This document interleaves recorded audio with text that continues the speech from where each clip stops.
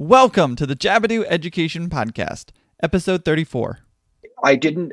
For instance, I never set out to change my grading, but after I made clear unit plans and then I adjusted my tests to fit those, all of a sudden, like taking 10% off because something was late by a day was messing up my own data. Because so when I go into schools now and people go, well, I'm not changing my grading to be nice to kids, I go, well, I wasn't doing it for that reason either. You're listening to the Jabadoo Education Podcast. I'm your host, John Ruths, and I'm going to introduce you to some of the leading professionals in the fields of education, psychology, and leadership to bring you the most relevant and up-to-date tips, tricks, and tools for you to use in your classroom. Welcome to Jabadoo. What's going on, teachers and educators? Thank you so much for tuning into this episode of the Jabadoo Education Podcast. And man, what a fun conversation I had today with Myron Dueck. He is up in British Columbia, up in Canada, enjoying the gorgeous mountains, the gorgeous Rocky Mountains in his little town there that he's up in it. But man, we connected really well in this conversation, and I'm just really excited for you to listen to it. Today is all about giving students a say. This is Myron's new book that is out, available now as of January.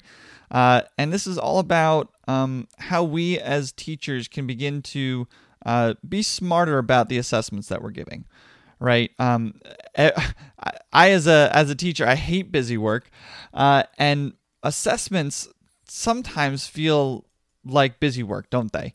They kind of just feel like it's something that you have to do to prove that the student gets the grade that you're giving them at the end of the semester or at the end of the year. But really what Myron's work here is saying, and what his book is saying, and what this conversation is all about is using assessments in a way that not only guides your practice, but also gives a voice to the students as well. So we dive into a whole bunch of different stuff. And what I can't wait for you to listen to is his story about how the Portland Trail Blazers and a pub crawl or something is what got him into his work. Just a fun little story there for you. Before I set you loose, though, to listen to this conversation, just wanted to remind you that everything that we talk about on this episode, all of the links that were mentioned, all the resources, and of course, a link to Myron's new book, is available on our show notes page. Go check those out, jabadoo.com/show34. And when you get there, you'll have an opportunity to do a couple different things. One, you'll find links to all of our social media. We would love for you to connect with us on there, Facebook, Twitter, and Instagram at the moment.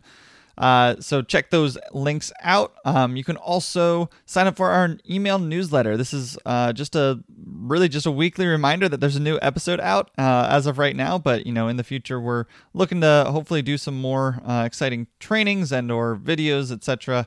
But that will just keep you up to date on everything happening in the world of Jabadoo. So we would love for you to be subscribed to that newsletter. And then last but not least, if you want to support this podcast, a couple different ways you can do it. One is any of the books that are mentioned on this podcast episode or any of the podcast episodes. All of the links for those books are affiliate links. So if you purchase those books through the Jabadoo link, the link there on the show notes page, that will just give a little kickback to us to go back into producing episodes like this for you. And then the other thing you can do is we've got some Jabadoo original teacher tees, just fun little quotes that we put onto a t-shirt, and it helps you show off your teacher pride for dress down days or just out and about. So check out the link to those. Again, everything is on the show notes page at jabadoo.com/show34.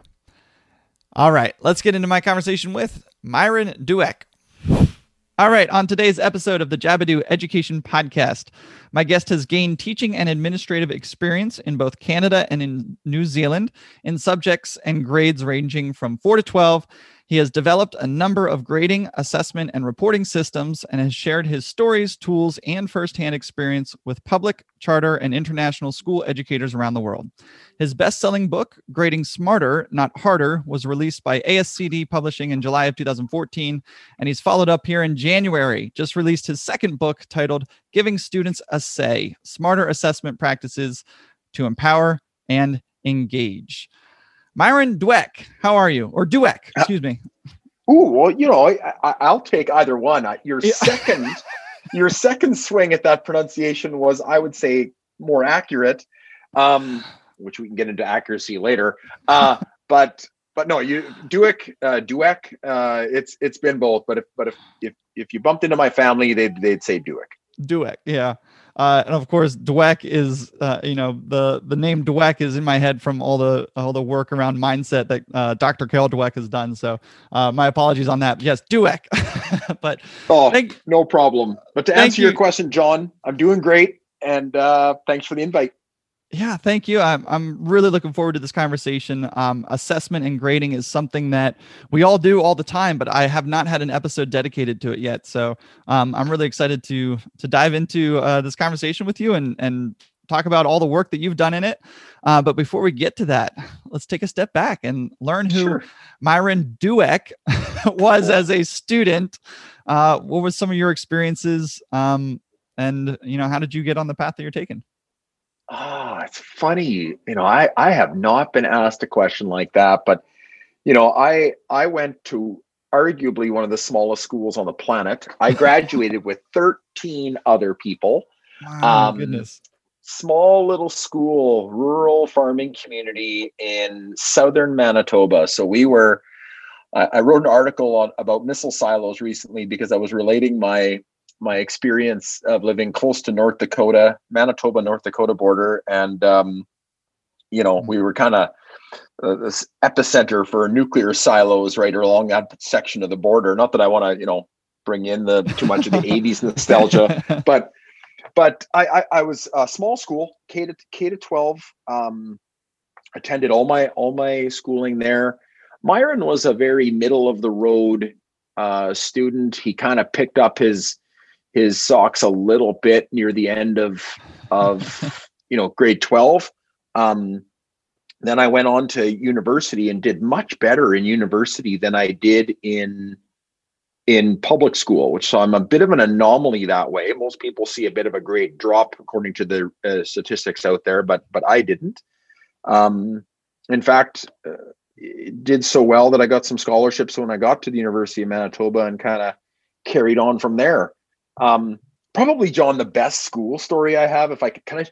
Yeah, go for it. I would love to hear it. Yeah. So we were big into volleyball. Our school was a kind of a volleyball mecca, at least for its size. We competed against a lot of bigger schools. And anyway, my friends and I would often hound the principal for the school key when, wind swept snow, it's almost like Planet Hoth where we were growing up, because it's like cold and blistery.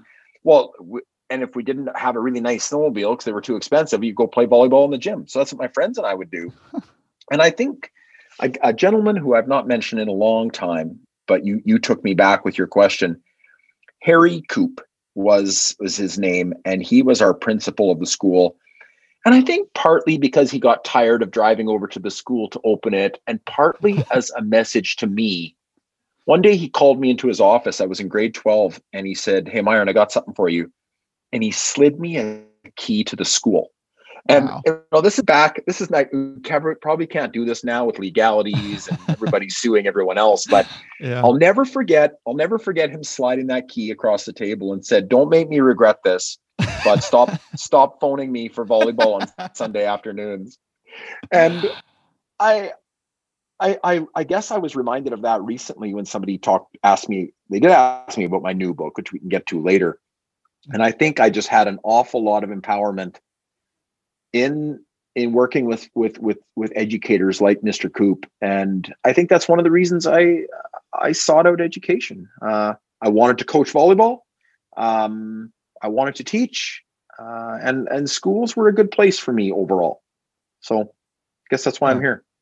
That's awesome. Yeah. And, just that principal sliding that key across to you. How cool of a story is that? I mean, obviously there's an immense amount of trust there, and you don't typically do that to a student who's who's not worthy of it. But I mean, just the memory for you, looking back on that, I think it's a good, just a good nod to, anything that we can do in our classroom to, give students that little extra amount of trust, Well, and it's funny you say it, because I'm coming to you from my vice principal office right now. I'm sitting in Summerland Secondary. If you hear the din of students behind, it's because they're just leaving for the day. I love And it. I actually had this chat with a student the other day. Now that because of COVID, I've got this role here in the school, which I haven't had in a few years. And I kind of said the same thing to him. He had gotten into it with a teacher that he really, really liked. And I said to the student, like, I kind of reiterated that key story to him and just said, I think what you're doing is you're building relationships and you're building trust. And don't ever forget that here. Like, I think it's more than the fact that you maybe made a poor decision and the teacher kind of got frustrated with you. Is that the person? Do you not like that teacher? Oh, I really like him. I really like him. Well, then I think what we have to teach is that mutual respect and the mutual piece to that. I think Mr. Coop, when he slid me the key, just to go back to him one more time, I think that's what he was getting at. That this is don't make me regret this. I'm going to trust you. And I mean, there's no force on the planet that would have made me have him regret that. You know what I mean? Like, Oh, of course. Yeah. like if anybody had said, "Hey, Myron, you got a key, let's do this," not a chance are we going to exploit that key. Like, Of course. I would sooner remove my teeth with a set of pliers than do something wrong with that key. Yeah. So, No, that's incredible. So, yeah. So coming out of high school, then you said you went to university for education. You wanted to coach volleyball, and there's a lot of similarities there between coaching and teaching. That's not an uncommon thing. And I think I wanted to flash back earlier. You said that you did better at university than you did in school, and I don't think that's an uncommon thing either. Like you said, the statistics say otherwise, but oftentimes, you kind of go through high school without too much of a focus, but then in college you get to specialize into something. And if you find your stride and you get to do that in college, it can definitely take off there. But yeah, so moving on to university, what was the subject that you went to go to be a teacher of? well, I think you're right about this part. I specialized in particularly in history, Western Civ, but even more focused as time went on into history and geography of the 20th century, and even a lot of it Second World War kind of era and onward, like post 1945. And graduated with a major in geography and a minor in history, and almost double minored in economics of all things. And back in the day, I mean, I had to choose some courses over the phone, and I remembered my brother having taken economics, so I had no idea. I mean, I wasn't exactly sitting down with a lot of counselors at the time and making these decisions. So, my brother took economics, I'll take economics. And it turned out, John, that I think economics was one of the best areas I ever went into. It's kind of a marriage for me. It was a marriage anyway of social studies meets math. There were a lot of numbers and number theory, but I really liked that there seemed to be a purpose behind it. Like, to discuss the laws of supply and demand, and to discuss, equilibrium of price and all these things. I loved it. Huh. And so that was kind of what I took at university mainly, and took my master's a few years after in educational leadership, but well after I've been teaching for a while. Yeah. Yeah. And it's, so my mom, like I said, was, she just transitioned into a new position, but, she's a high school physics teacher for a number of years. And she always said physics was where algebra meets the real world. So a lot of similarities there. I think your mom is onto something there. Like I took physics, and, to this day, physics remains a class that I love to drift in and out of as an administrator, to see what they're up to and what are they taking, sure. Because I know a physics teacher that has a Angry Birds tournament, at the beginning of the year where they have to launch Angry Birds. And they're kind of start talking about the calculations of that. So, that's awesome. If you can get me in a class that's playing Angry Birds, I'm in.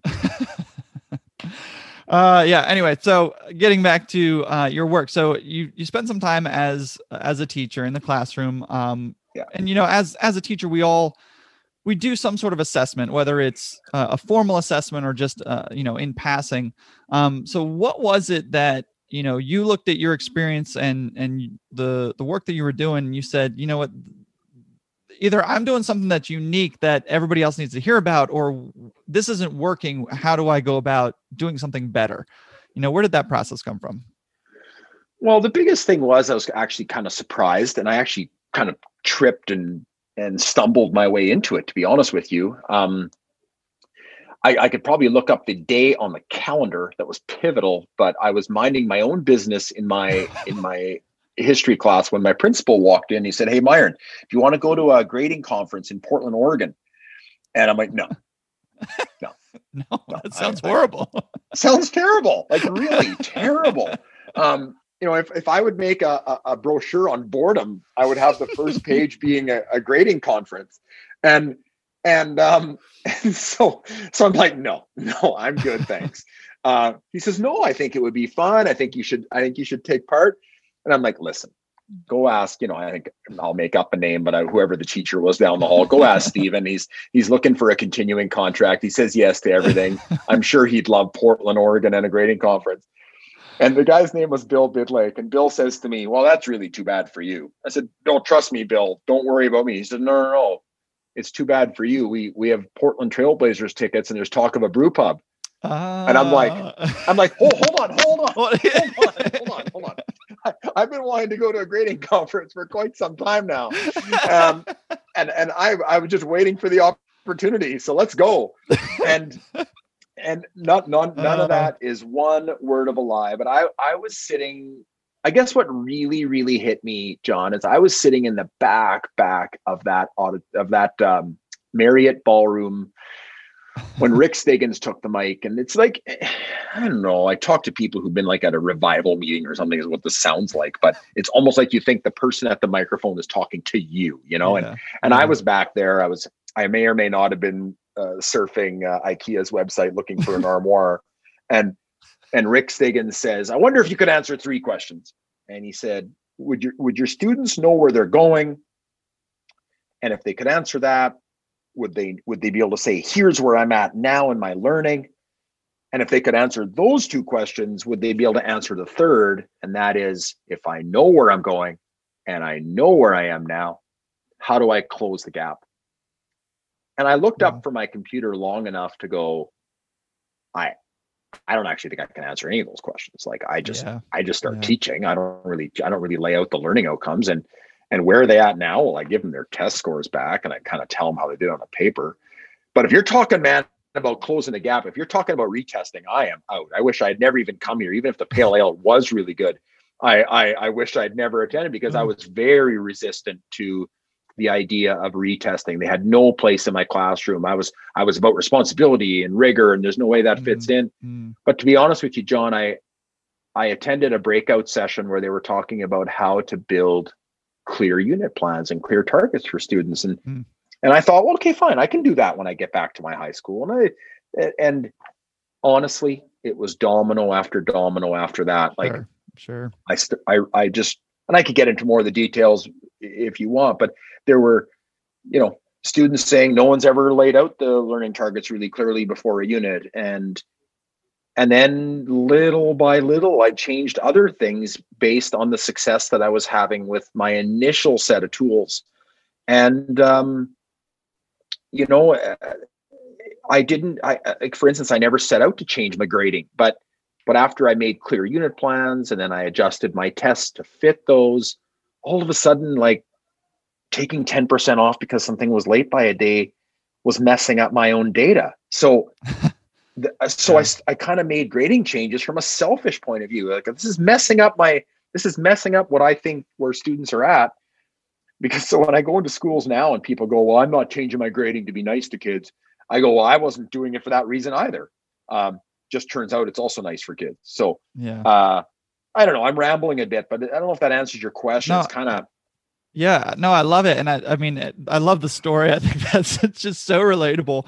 And, part of my goal with this podcast now too, is not only bringing the research from universities down into the classroom, but, reversing that direction too, and saying, teachers can also take part in doing some of this research and in finding, the things that are working for them and share that with with the world in a credible manner, and in terms of getting stuff published and whatnot. So I just love hearing where you came from, and where you are now, to have 2 published books that have touched thousands and thousands of teachers, I'm sure.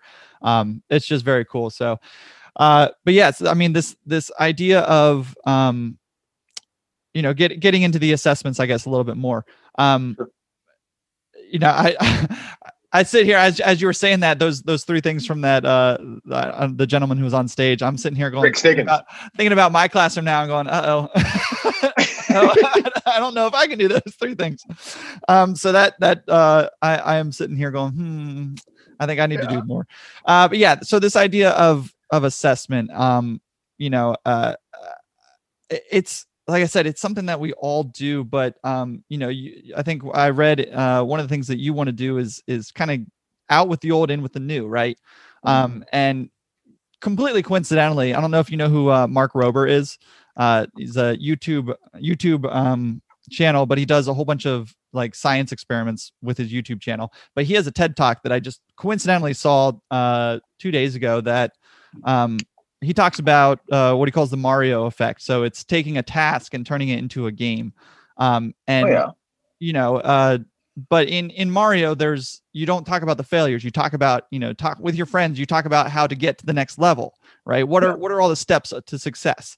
And the way that he was saying that, just in my head, I was thinking, well, I know I'm talking to Myron about this in the next day or two. And, I think there's a lot of parallels there, where with our assessments, it shouldn't be about, well, here's the failure, right? It shouldn't be highlighting the failure. It should be, okay, how do you get to the next step, right? How do you keep moving forward?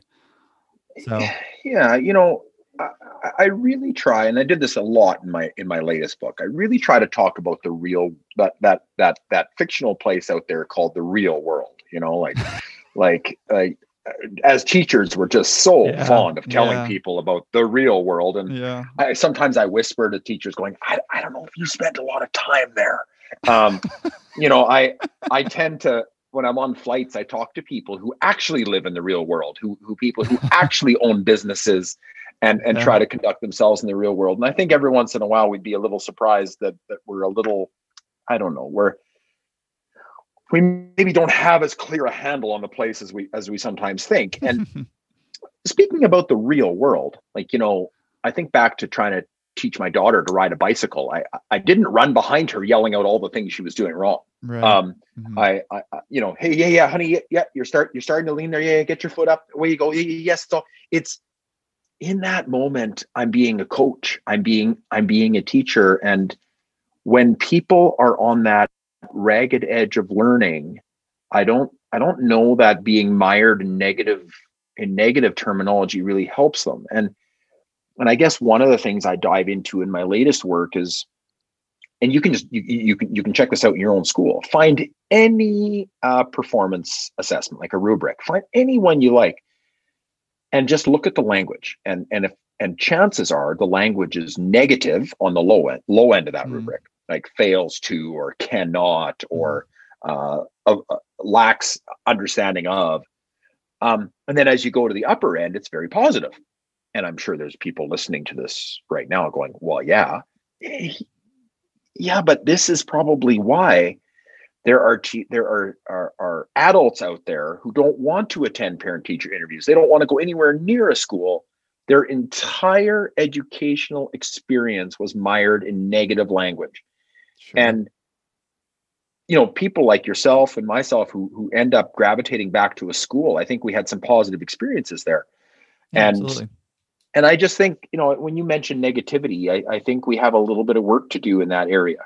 And all I'm saying is, instead of lacks understanding of, you could say with support is able to. It's just another way of saying that, but it leans to something a little more positive. Yeah. I think I've heard it a couple of times, either in talks about grit or resilience or something, that toddlers don't learn how to walk. Babies don't learn how to walk based on, here's the steps to do it. They just try it and they fail and they try it and they just keep going until they're successful. And as parents, you don't sit there going, well, minus point for stumbling there. Mm-hmm. It's the Mm-hmm. natural progression for human learning is to do it through failing. And I like one of the quotes that you had on, I think it was on your website, was the origin of the word assessment is actually from the Latin to sit beside.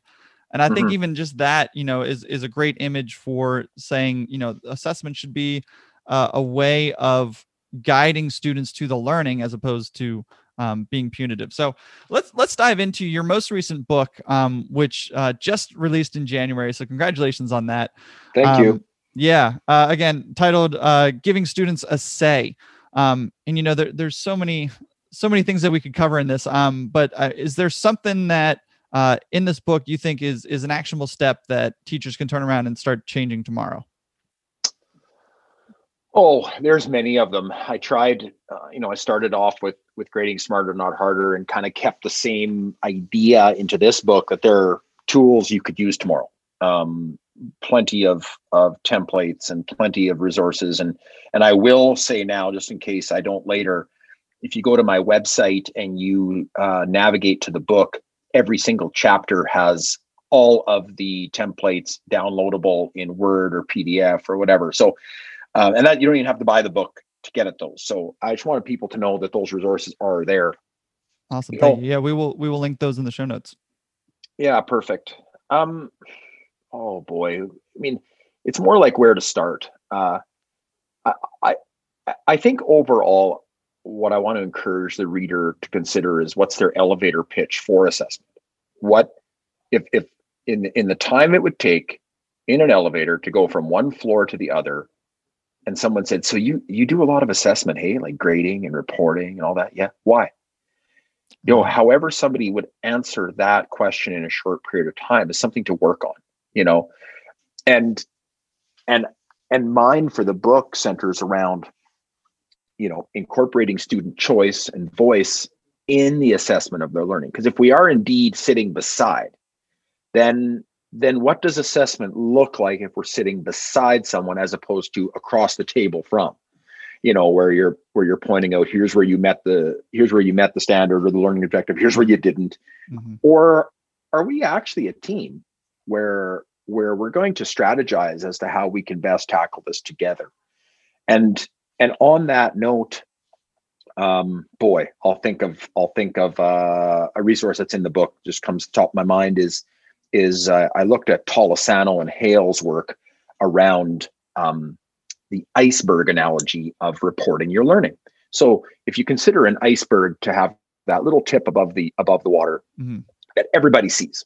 And I think for a long time in education, we've been focusing our assessment on that, what everybody already knows. Whereas what they encourage, especially in digital portfolios, portfolios of learning, is to go, so what's underneath the surface that nobody can see? They have some suggestions. What's an aha moment? What's a turning point in your learning? What's a moment of frustration or success that really played a pivotal role? And that's an interesting way of looking at self-assessment and self-reporting. Yeah. And then you look over around society, and next thing you know, our top university here in British Columbia, University UBC, is asking students to do a personal portfolio on who they are as a learner. And they're not asking students to discuss their transcript. They say, we already have your grades. What we want you to do is tell us what's below the surface. Tell us what learning is like for you. Tell us somebody who's had a big impact on you and why you want to be a student at our school.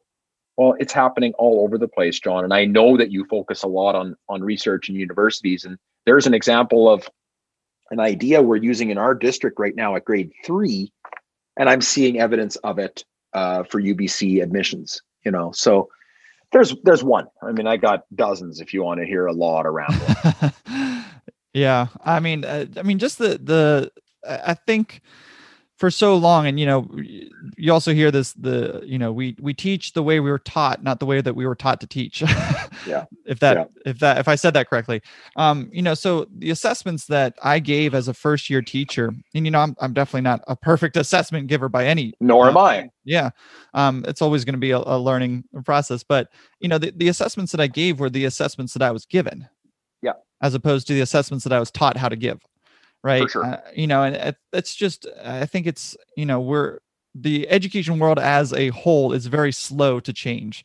So this is one of those things where I think assessments, just shifting that mindset and saying, the outcome of the assessment should not be, here's your grade, right? The purpose of the assessment should not be, here's where you are in, this 0 to 100%, level, right? The purpose is to give students a way to show that they've learned, and then give you as a teacher information to say, okay, they know this, let's get to the next thing. And along the way, you're able to document, the learning through those assessments. But, I think that shift in the mindset is something that we're seeing a lot more of, in the last, it's always been changing, I'm sure, but I'm only a 6-year teacher, so I'm definitely seeing it. Can I touch on that? Go for it. So you kind of just articulated the shift that occurred for me after I made those unit plans. Like, this was exactly it. I made these clear learning targets for my students, and it was based on what I'm supposed to be teaching in British Columbia. But then what I did is I looked over at my unit tests, and guess what? They are designed the way that I had experience testing when I was a student. Section 1, true and false. Section 2, fill in the blank. Section 3, do a map exercise.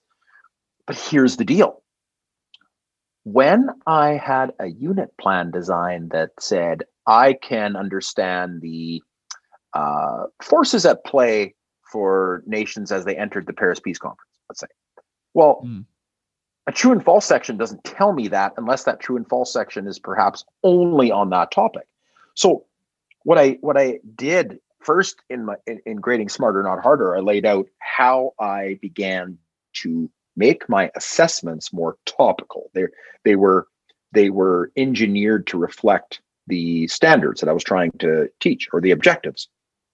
And then in the latest book, Giving Students a Say, I married that now with, well, what kind of language do we want to speak when we're talking about learning? Like you mentioned, 0 to 100 scale. Is that honestly the language we want to speak when we're talking about learning? And if you're tempted to say yes to that question, then tell me where else in your learning life outside of a school, anywhere where you'd be framing it as, I'm a 92% in blah, blah, blah.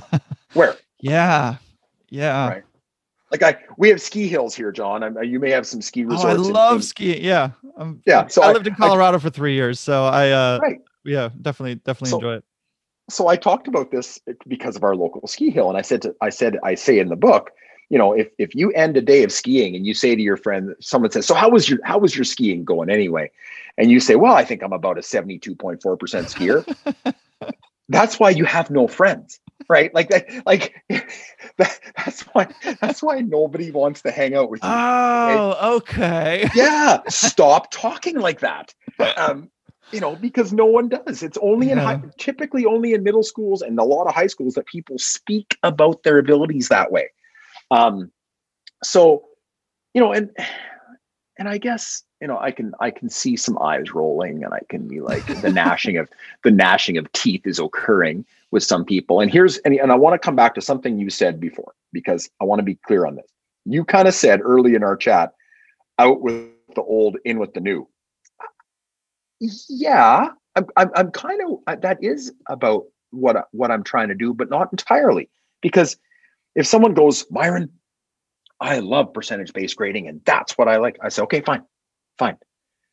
When I was going to school, all the way back to your question earlier, John, about your own schooling experience, I did a lot of memorizing country names and the capital cities. I did a lot of spelling tests. I did a lot of match 50 states to the, guess what?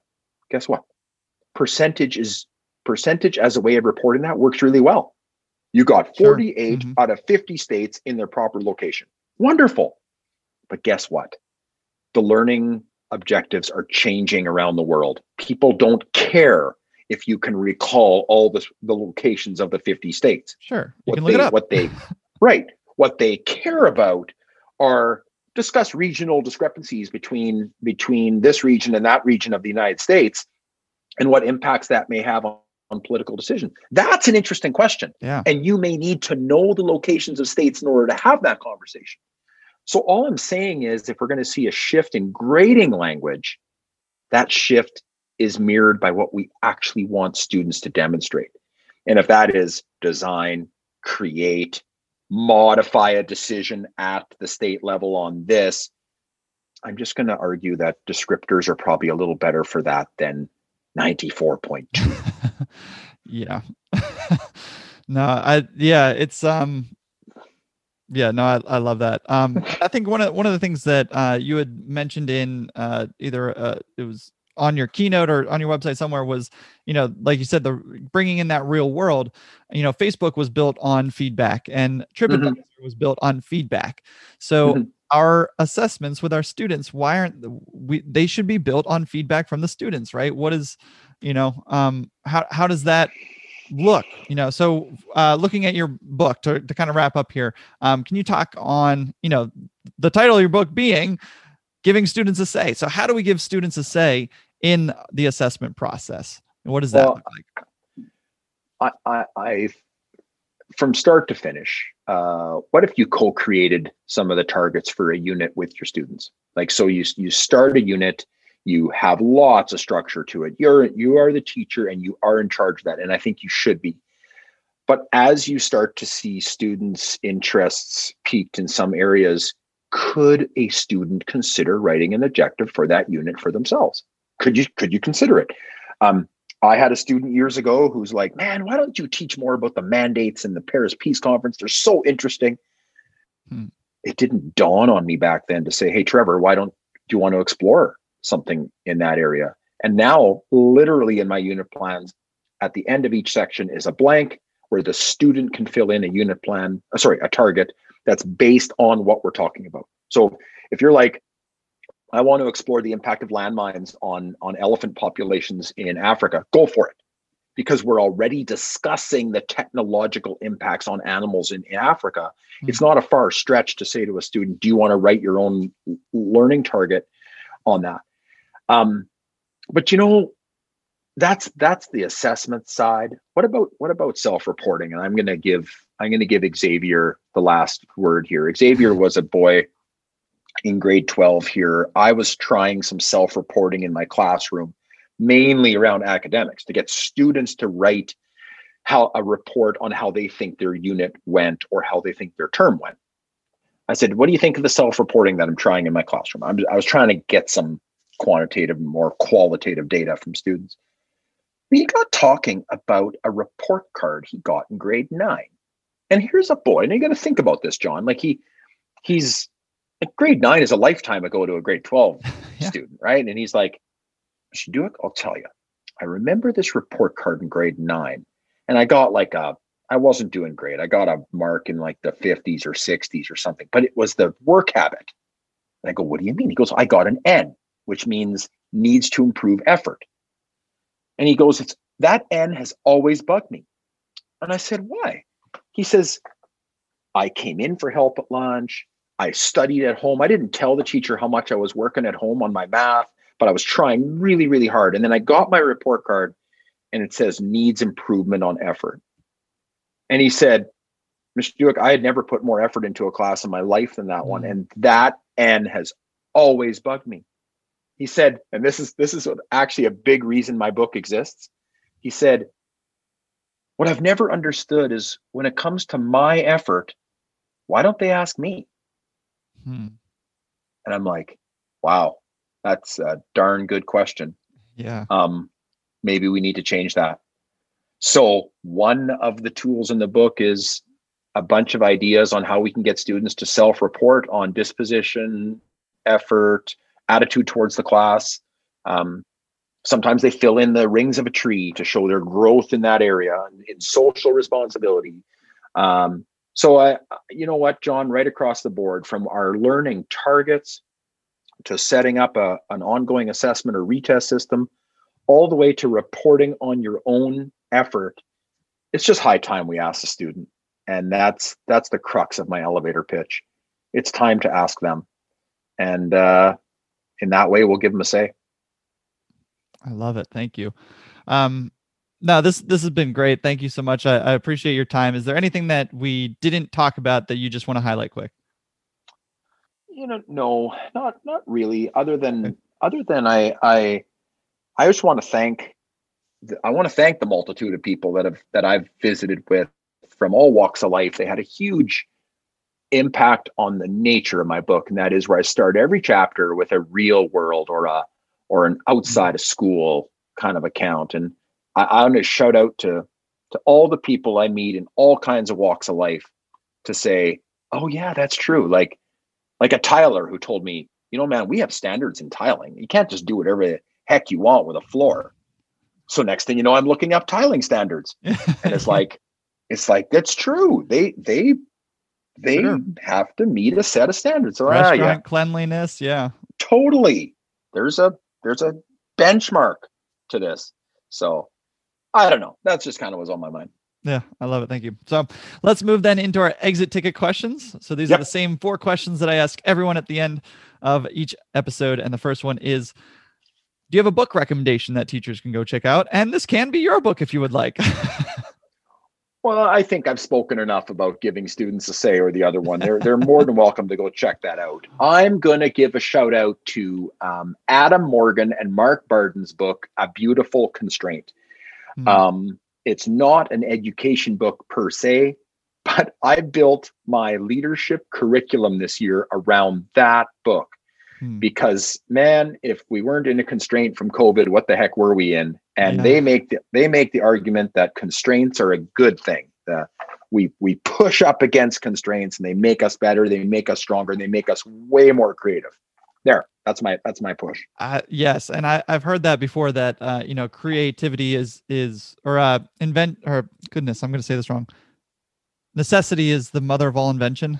Is that what it is? Yeah. So, no, for sure.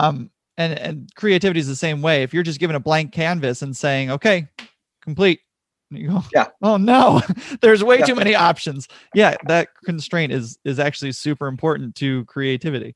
And as a music teacher, it's I do that all the time. If I just give them, say, here you go, 8 bars, write a song, the kid's going, okay. But if I say, okay, choose one of these 3 rhythms, use it at least twice. Yep. And you can only use pitches C, D, and E. Boom.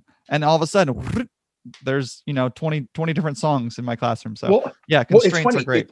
It's funny you mentioned the arts, because they really go there. Like they mentioned improv. How funny! What makes improv funny is ridiculous constraints. You're a nurse. You're a plumber. You have to solve a Rubik's Cube. Go. And it's like it's nothing but constraints, and we laugh at it, right? Yeah. So anyway, these were supposed to be quick ones, so I won't. That's all right. So question number 2 then is, what resource would you suggest teachers should go check out? I'm going to mention 2.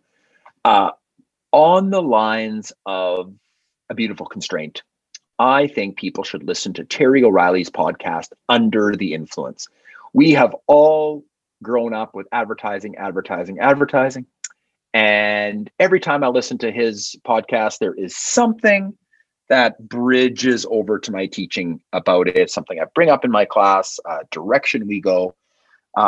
Love Terry O'Reilly, super entertaining. Look up his podcast, Under the Influence. And I'm going to say a shout out to my publisher, ASCD. I don't give them enough credit for the website they have going, and the study guides for their books, and a lot of links and so on. I think they do tremendously good work. A not-for-profit that's been around for a long, long time. ASCD. I'd check them out. Yeah, and we will have, as always, we'll have everything mentioned, linked in the show notes. But it took me forever to know what ASCD stood for, and I think I'm still going to get this wrong. But it's Association of Supervisors and Curriculum Development. I think it's something like that. I'm gonna say yes, and they are my publisher as I slowly open the book and But check it takes forever to out. find it on their website. That would be the one edit. Like, what does ASCD stand for? Please let us know. Yeah, and I would say they are. I think that's what it is. I haven't called you in time, but yes, I believe they are. But yeah, they do. They've got so many great resources, so many great books. Obviously, they've got a whole publishing section, a magazine. I didn't even know about them until about a year and a half ago, and they've been check out EL stuff. magazine in particular. They were my start, and very short, to the point, reader friendly articles, usually around a theme, of course, for their magazine. Teaching with the last one was making professional learning stick. The whole issue is on how do we make professional learning stick, and then the next one will be teaching at-risk students, or how do we blend technology. It's a really good resource. Yeah, and their email newsletter is fantastic as well. So yeah. ASCD, awesome. Question number 3 then is, what piece of advice would you like to give teachers, maybe particularly teachers who are just starting out their careers? I'm going to say it took me way too long to recognize that I kind of needed an overall rudder for my decisions, like what a rudder would be on a boat. When I first started teaching, I was kind of all over the place. Well, okay, here's some assessments I'm into, and here's kind of how I'm going to teach this course, and those are all good things.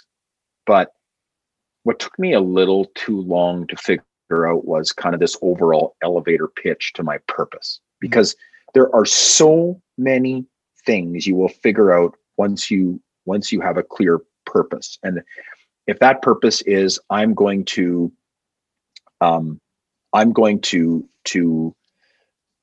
include student voice and choice in my assessments, great. All of a sudden, you're going to have a bunch of decisions that get figured out for you, because that's kind of my mission. That's my goal. And that's your constraint. Exactly. And if you're getting into a testing situation, or you're giving some test back, hang on. My rudder was student voice and choice.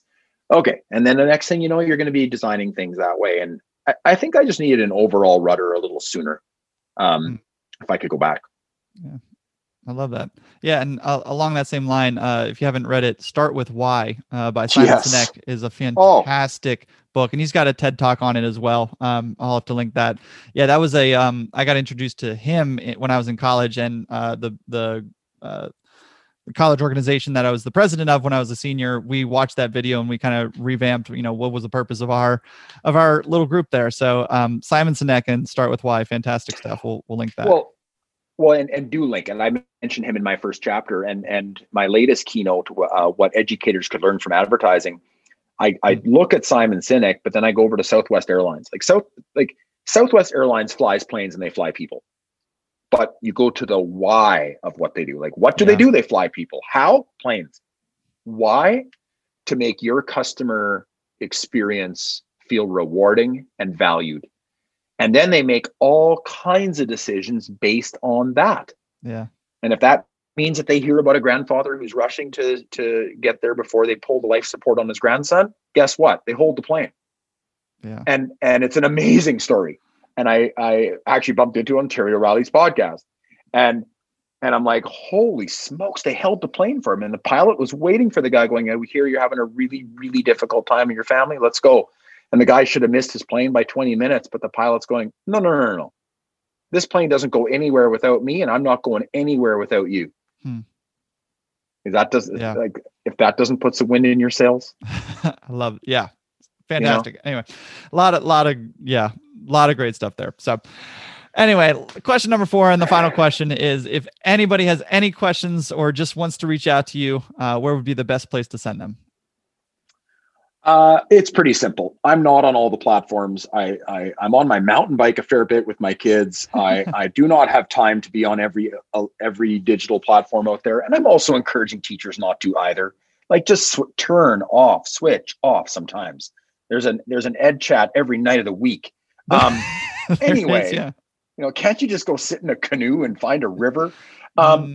So But speaking of which, they can Not find all of us me. live in a valley in these beautiful Rocky Mountains, Myron. Could you go for a walk, John? Yes, And go I look could. at a butterfly.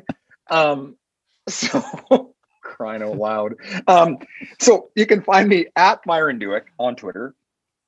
You can find me real simple, www.myronduick.com. And there you'll find my email, which is also super simple, myronduick@gmail.com. Or heck, go to Google and put down Myron. And there's not that many of us on the planet. You'll probably find me. If you put Duick after that, Dueck, you're in. Awesome. There's very few Myron Duicks on the planet, I can assure you. There's also very few John Ruths. Yeah, you try one of a kind. You try finding a keychain or a mug that says Myron. Just go, you try. Okay? I'm sure I can find enough. John. You can. You can. Yeah. Well, yes, Myron Duick. Oh my goodness. Thank you. This has been so much fun. I appreciate your time. Thanks for joining me. You're welcome. And there you go. Obviously, a big thank you to Myron Duick for joining me all the way from British Columbia. Man, it was just a fun conversation. I hope you heard it. We just seemed to connect really well. And a couple of different things that I got out of this conversation. And obviously, all of these are explained further in his book. But number one is this idea of the 100% scale. Obviously, we use the term percent, and we talk about things in percentage. But as a metric for measuring your understanding or your competency in something doesn't really exist outside of the grading system that we use in elementary school. And I thought that was just an interesting little take on just gives us something to think about. Why are we using this metric? Why are we using this scale? The second thing is this idea of giving students a chance to when you design your unit plans, giving students a chance to fill in their own target, something that they want to search that's within the unit that you're teaching, right? It can't be something completely random, but that turns over some of the responsibility to the students, right? And it helps them engage in the process, and it helps them take ownership over their learning. And that's ultimately, hopefully, what all of our goals is that our students eventually want to learn the things that we're teaching. Wouldn't that make life so much easier?